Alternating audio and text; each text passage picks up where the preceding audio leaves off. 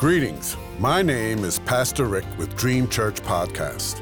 God has given me a yearly devotional on prayer from Genesis to Revelation, guiding you to read and to help you pray daily, with a scripture reference, comment, and ending with prayer. May you be encouraged and walk closer to God, and I invite you to walk with me through this journey. In Jesus' name, amen. Today's scripture reference is for July 18th.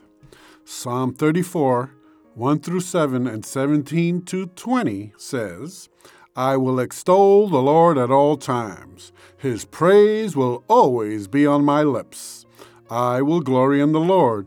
Let the afflicted hear and rejoice. Glorify the Lord with me. Let exalt his name together. I sought the Lord, and he answered me. He delivered me from all of my fears. Those who look to him are radiant. Their faces are never covered with shame. This poor man called, and the Lord heard him. He saved him out of all of his troubles.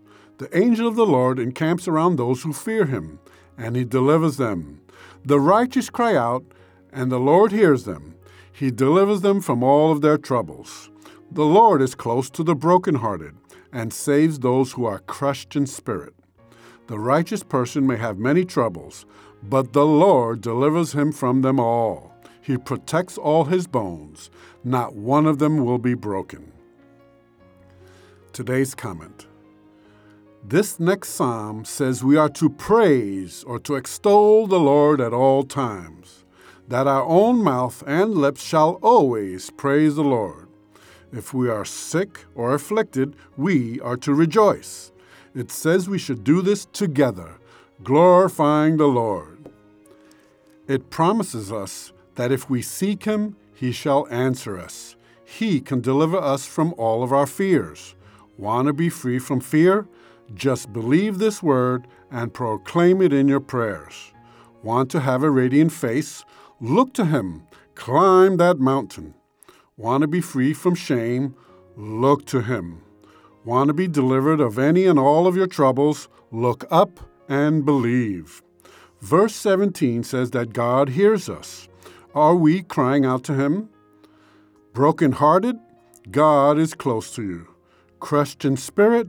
God saves and puts our pieces back together again. And finally, the promise given to Jesus on the cross. It says there, God protects all of his bones. Not one of them will be broken. When men were crucified back then, they had to break their legs so that the men would lose support, hang, and stop breathing.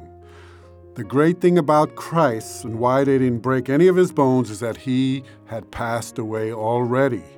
So the word came to pass. He protects all his bones, and not one of them was broken. Let us pray. Thank you, Lord, for all of your great and precious promises. Thank you for Jesus dying on the cross for me. Thank you that I can participate in your divine nature and escape the corruption in the world caused by evil desires. I am forever grateful for this. In Jesus' name I pray and give thanks. Amen and amen.